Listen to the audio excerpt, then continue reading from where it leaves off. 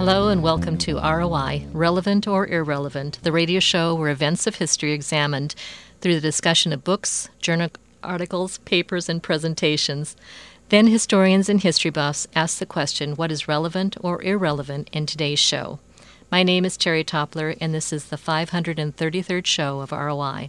Our guest for today's show is John Brassard, author, who is going to talk about the St. Elizabeth's Fire of 1950. Joining us for the second segment of the show will be our history buff, Rick Sweet. So to begin with, welcome to the show, John. Hi. We call this first segment Farouk to Narwin, and our goal is to give our listeners a little background on today's subject. So can you start us off with some background on what St. Elizabeth's was? St. Elizabeth's was a mental hospital at the old Mercy Hospital complex. It would be Genesis West now. That was the site. The original Mercy Hospital building is gone now, been gone since about 1954, and it had two separate mental health wings, one for men, one for women. St. Elizabeth's was for women. On January 7th, 1950, there was a horrific fire that broke out in the building, and it is one of the largest hospital fires in the history of the United States. How did the fire start? Does anybody know? Was there some investigative research into what happened? There was a lot of conjecture on it, but what it ended up being is that one of the patients actually started the fire after having a schizophrenic episode. I see. And how many patients were there at the time, and how many staff members were in the building at the time? There was one staff member. No, I take that back. There was a handful of staff members. There was one woman who actually slept there. She had a room that she stayed at overnight. There was one duty nurse named Anna Neal, and she was the only staff member to actually die in the fire. The number of patients has never been fully disclosed, the total number of patients, but there were 40 that actually passed away. Oh my goodness. So what was the conditions at the time that caused this fire to get so out of control? It was actually, the hospital was extremely well maintained, and the fire marshal later made a point out of bringing that to light. It was extremely well maintained. All flammable materials were kept well. But the problem was it was an old building. There were no fire breaks in the building itself. And when the fire started, it had just been renovated, the building itself. And there were several coats of enamel, kind of oil-based paint throughout the building. And once it caught, it just went. And there was no fire breaks to keep it from going from floor to floor. There was no fire sprinkler system in the building. It was not required by law at that time. It was highly recommended by the fire marshal, but it was not required by law. And the Sisters of Mercy, who ran the hospital at the time, it wasn't fully explained how effective that system could be, and so they just passed it on. That was on their budget, but they passed it on to the next year to pay for renovations, patient care, etc. And so it was a combination of these perfect factors that caused this awful fire. Now, my understanding, too, being a mental institution, there were bars on the windows. Did that prevent firefighters being able to rescue the people that were inside? Yes, it was a huge problem. Okay. So it was kind of a double-edged sword. The reason they were put into place is to prevent suicides. It was a 4-story building, and they didn't want people with suicidal tendencies jumping out of a window. And so it was a precautionary measure. The problem was that there was no way to easily remove them. They were padlocked shut. Some of them were rusted shut. They were driven into the brick and the wood frame around it. So when the firemen got there on the night of the fire, they had to, as fast as the fire spread, because of the factors I just mentioned, they actually had to take axes and crowbars to these bars before they could rescue patients. And there were a lot of people they just could not get to. Had the city of Davenport seen anything like this before? No, there was a hospital fire in Illinois that had happened, and it is actually the second most disastrous, second or first in history, if you want that distinction, I guess. But it had just happened a few months before, but there was nothing that red flagged it for St. Elizabeth's to do anything with. However, after the St. Elizabeth's fire, after the investigation and everything came out and settled out, there were a lot of older institutions that had older buildings, older constructions that re-examined their own things, and it caused them to institute better safety standards, better fire codes, etc., which led to changes in the modern day actually all over the country. So you mentioned this was on the campus of Genesis West. Yes. So what stands there today, if anything? It's a parking lot. It's a parking lot. Okay. Where St. Elizabeth's actually is. And I talked to a former worker who was there, and she's kind of an unofficial historian of the entire site. She pointed it out as if you're behind the building, closer to Lombard Street, and I think it's a parking garage for the ambulances. Between that and the boiler house, that was St. Elizabeth's right there. And I go over and I have some wonderful pictures of a well-marked parking lot, but that's where St. Elizabeth's was. Is there any kind of plaque to recognize what happened here? Or? None there. However, there's a cemetery where the sisters are buried, and then right across from that, the unidentified victims of the fire were buried there, and there's a plaque memorializing them. Oh, so not everybody was identified, even though they had patient records, correct? That's right. They were burned so badly they could not identify them. They tried their best. I see. Well, we have a lot more to talk about, so please stay tuned for the next segment of our show. This is ROI on Kayla, St. Ambrose University, 106.1 FM.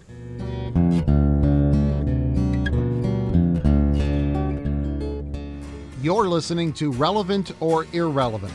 This series is produced at St. Ambrose University's KALA Radio and has been honored by the Midwest Broadcast Journalists Association and the Iowa Broadcast News Association for excellence in public affairs journalism. You can hear this edition of ROI and many previous programs in this series by visiting Spotify, Google Podcasts, SoundCloud, plus Apple Podcasts. ROI airs Friday nights at 9:30 p.m. on KALA HD2 and can also be heard at 106.1 FM in the metropolitan Quad City area. You can stream this show every Friday night at tunein.com. Search for KALA HD2. Hello and welcome back to ROI, Relevant or Irrelevant, the radio show where events of history are examined through the discussion of books, journal articles, papers, and presentations. Then historians and history buffs ask the question, what is relevant or irrelevant in today's world? My name is Terri Toppler, and this is the second segment of the show referred to as the kitchen table. Our guest for today is John Brassard, author, and we're talking about the St. Elizabeth's Fire of 1950. Our history buff for today's show is Rick Sweet. Rick, why don't you start us off? Thanks, Terry. John, I mentioned to my wife this evening, that I was going to be talking to you about the fire, and she says, "Oh yeah," and I said, "What do you mean? Oh yeah, it was horrible." And then she walked away. So, hoping you can fill in some of the vacant facts. You said in the opening that there was an investigation that resulted in changes. What happened in the industry because of this fire? They started institutionalizing more fire sprinkler systems. They started talking about the importance of them. One of the things that came out from St. Elizabeth's is that there was no plan for evacuation. It was pretty much gather all the patients, get them out as fast as you can. This is a big building. It's 4 stories. There's nooks and crannies because it's old, and then it's been added on to over several decades. And so there's weird nooks and crannies and back stairwells. How many rooms would you? I don't know. A lot. There's a lot. It is a big place. If you look at pictures, it's a big place. I would probably say 70 to 80 rooms. So were these separate rooms or were they wards? I mean, how was the structure for the patients? A lot of times there was kind of a structure to it. It depends. There was a basement portion to it where there were treatments. Then it had different wards for people. Generally, it wasn't like anyone violent or anything like that. It was people suffering from nervous breakdowns. It was people who had suicidal tendencies, mild schizophrenia, nothing like, psychotics or anybody really violent that's going to do harm to people. You have to think this is the day and age. This is 1950s, so you have people with Down syndrome. You probably have more severe autistics and things mixed in with this that needed perpetual care. Their families couldn't give it to them, and so they went there. They were extremely well treated by the sisters, and they made sure they got the top medical care. They had trained psychologists there. This was not a fly-by-night operation. This was every bit, for 1950, it would be the equivalent of what we have at 2 North today. I mean, they really cared about these people and really tried their best to get them the treatment they needed. But this is 1950. 1950 is when the first psychiatric drugs for treatment are really starting to come out on the market. So you have serious discussions in the psychiatric field about, well, do we keep patients bound up all the time because they're violent, or do we not? How do we treat this? Because we don't want to do this, but they're going to hurt themselves, they're going to hurt other people. And these are legitimate questions they have. They didn't have the option of giving them some kind of drug and kind of taking the edge off, mellowing them out, so they're not a harm to people anymore. Rick? John, what you made a curious comment at the introduction. There's not a known body count. They couldn't identify the victims. Did the investigation come up with even an estimate of how many people died and were injured with this? It's a good question. Let me clarify. It's not that there wasn't a known body count. It was 41. It was definitely 41 people. The problem is that, so what happened is that you had the fire. They caused a temporary, the old Mercy Hospital was only about 100 yards away from St. Elizabeth's. So what they did, after a point, it stopped becoming a rescue and became removal. Yeah. And so they're taking the bodies out, and they were, instead of just laying them out on the lawn and being disrespectful, they would take them into Mercy Hospital, into the morgue there. The morgue only had so much room. And so what they did, they put out a call to all the local funeral homes to come, if you have room, come and collect them so we can store these people with respect. And so they did. And so it went all over. There were 7 different funeral homes that responded. They came, they all took a certain amount. How many took what? I didn't look into those records to find out exactly how that broke down. But the next day, the coroner, a man named Wildman, he took 2 of the sisters who had actually worked with these patients and knew them, and they went from funeral home to funeral home identifying these people. Ouch. Yeah, it was rough. There was one woman, some of them they couldn't identify. And not to be gruesome here, but there was one woman, they couldn't tell who she was, but her hair was completely untouched. And the sister remembered helping her with the hair the previous day. There was another woman, they didn't recognize her, but they recognized her clothes because the other sister had helped her get dressed that morning. I see. So, I mean, it was a really horrific thing. And there were some people, most of the bodies were brought forward, were claimed by the families. There were other bodies that didn't want to be claimed at all. They had no families. The sisters were their families. And they were never claimed. There was just no way they could identify them. They were burned beyond recognition. They knew how many they had, but they didn't know everybody that wasn't claimed, and they couldn't identify by records, by whatever. Then actually what they did, a lot of people think it's a mass grave up there. It was not. They gave everybody, and the city got involved. There were a lot of other institutions that came out. One of the university's a cappella choirs came out and sang hymns at the service. You had a multi-denominational service because they weren't sure who belonged to what. So they had Protestants, they had Catholics, they had everybody out there. And they gave everybody their own coffin and everybody their own grave. They couldn't mark it because they didn't know, but what they did, they put up a plaque, and it's actually like a granite slab. And it has all of the names of these guys are in here, but we don't know who's who. And that's why they don't have an individual marker. But they were very respectful, and they put a lot of thought into it. John, you mentioned that one of the nurses, Anna Neal, perished in the fire. Can you tell us a little bit about her? Anna Neal was a German immigrant. She had just gotten married. As a matter of fact, she was an older woman. She was very good at her job. And she was a nighttime supervisor. She was there. She wasn't supposed to work that night. She had tried to get the night off, but she couldn't, so she was a little grumpy about being there. But she still did a good job. She made sure that everybody was doing well and everything. What had happened is that she died trying to get patients out. She kept going back in and trying to get out. It so happened that one of the other witnesses to the fire, she was working at the main hospital, and she came out, and by some weird twist of fate, she saw through a window, through all the smoke and the fire and everything, she saw a glimpse of Anna Neal leading patients past this big window. And these are big windows. They're, not like a little small bathroom window thing. So you can see a lot. And she caught a glimpse of Anna Neal leading, and she saw a couple of their patients, and then it was just like they went down, and that was it. But she died trying to get these people out. And one of the other nurses actually had to identify her body later. And it was not in a great condition, as you can imagine, not to be gruesome about it again, but these people were identified as they were being brought out. Rick? Wow.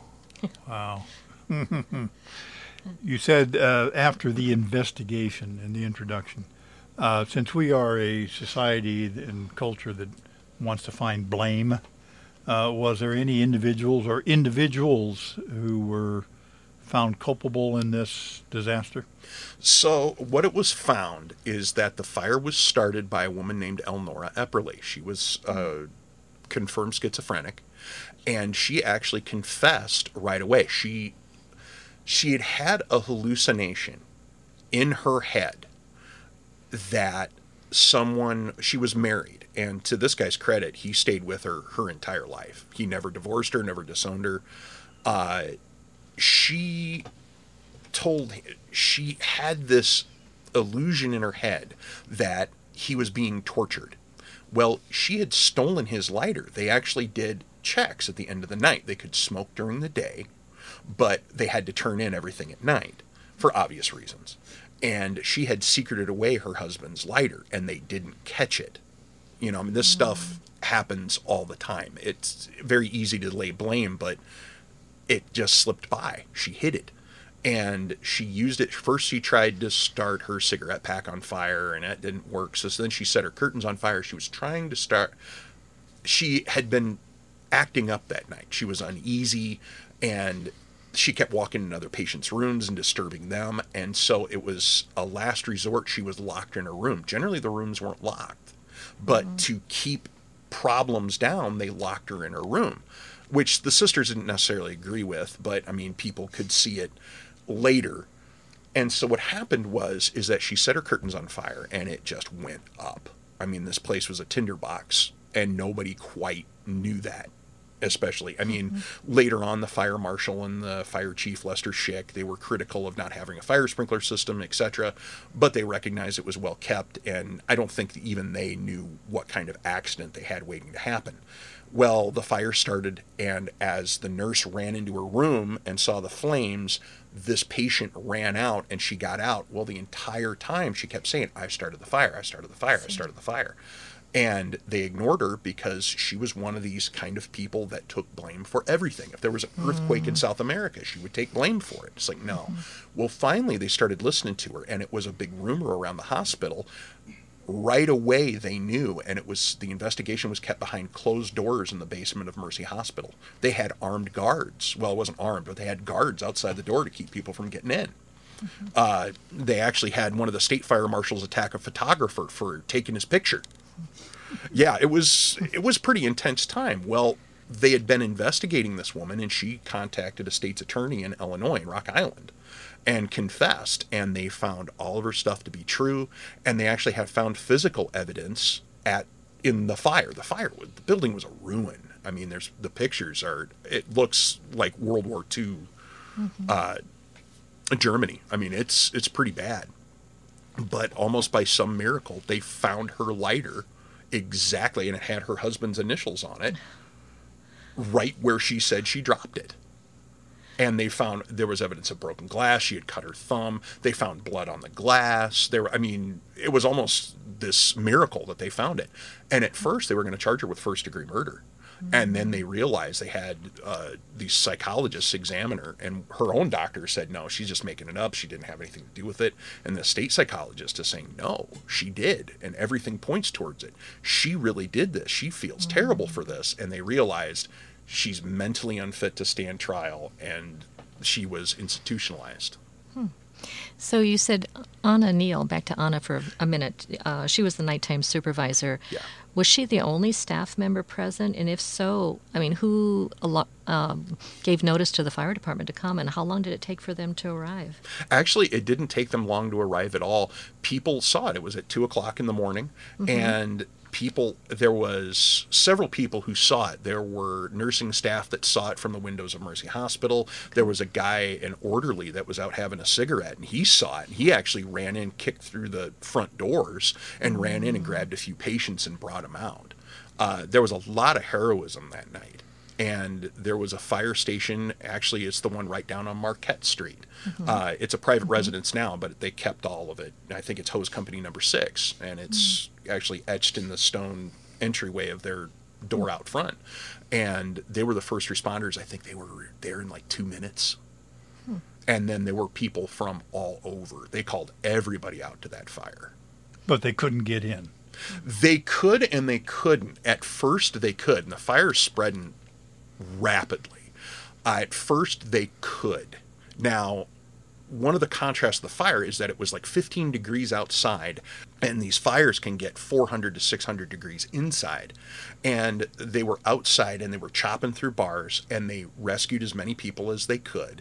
And at first, they could get in, and they kept making forays inside as far as they could go. And they started not being able to get in as far.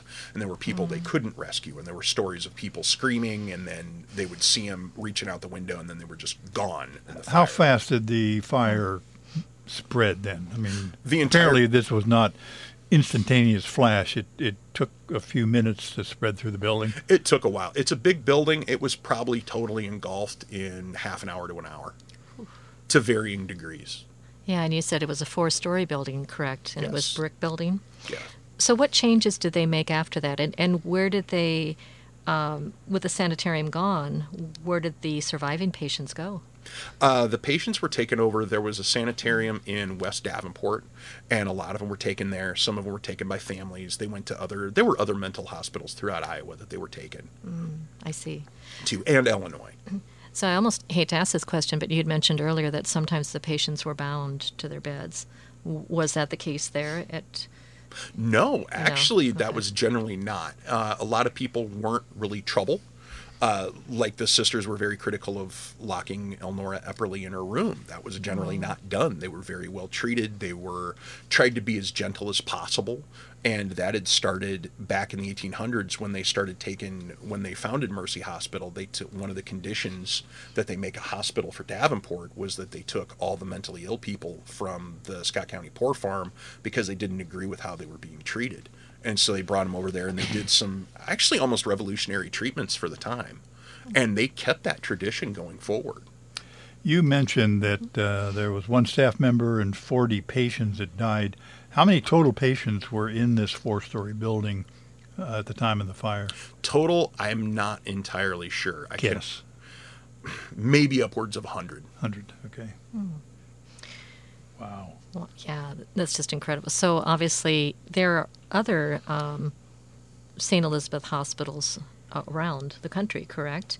Were they of the same construction? Did they make changes as a result of this devastating fire?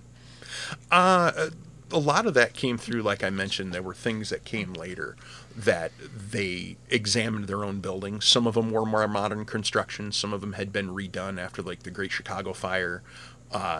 And they re-examined things, and in 1954, the old Mercy Hospital was knocked down and brought up, and a new facility put up that was with better fire stuff. I see. Well, it is customary to give our guests the last word on our show. John, why do you think knowing about the St. Elizabeth's fire of 1950 is relevant in today's world? I think that it's easy to say that we know everything there is to know and that safety is never an issue, but safety is always an issue and it should always be a concern. And the people back then thought that they had everything under control, and obviously they didn't. And all it takes is one bad event to prove you wrong. When we come back, we'll wrap things up, so please stay tuned. This is ROI on Kayla, St. Ambrose University, 106.1 FM.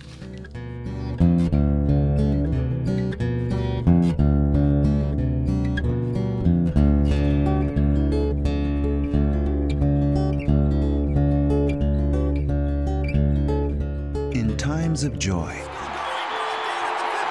in moments of grief. Broadcasters come through, even when all else fails. Today, with more ways than ever to experience the moments that transform our lives, Americans still choose broadcast radio and television more than all other media combined. We are the local broadcasters of radio and television, reaching more people, touching more lives. Brought to you by the National Association of Broadcasters and this station. You're listening to Relevant or Irrelevant.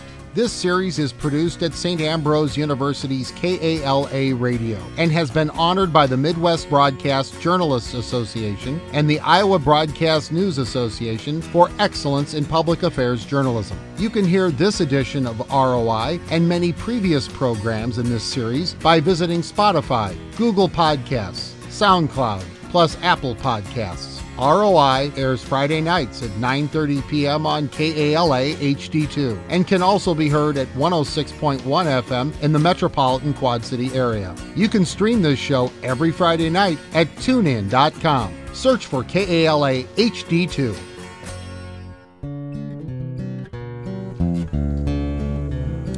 This concludes our 533rd show of ROI, Relevant or Irrelevant.